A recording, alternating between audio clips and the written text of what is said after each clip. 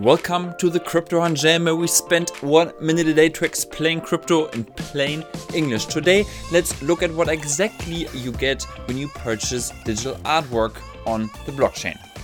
Because it is strange, paying for something you can just have for free. The New York Times turned existing articles into an NFT.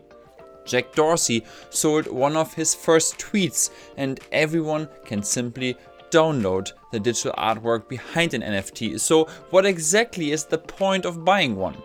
Besides bragging rights, the point is legal ownership of an asset you want to use. Say as a profile photo, or just because you think it's a good investment. Purchasing an NFT means that you become the owner of it. Think of it like owning an expensive painting, like the Mona Lisa.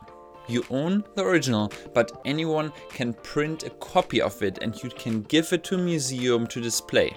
NFTs are not that different, only that the internet is the museum. And you may also get other rights, meaning you say in who can reproduce your painting or make money off it.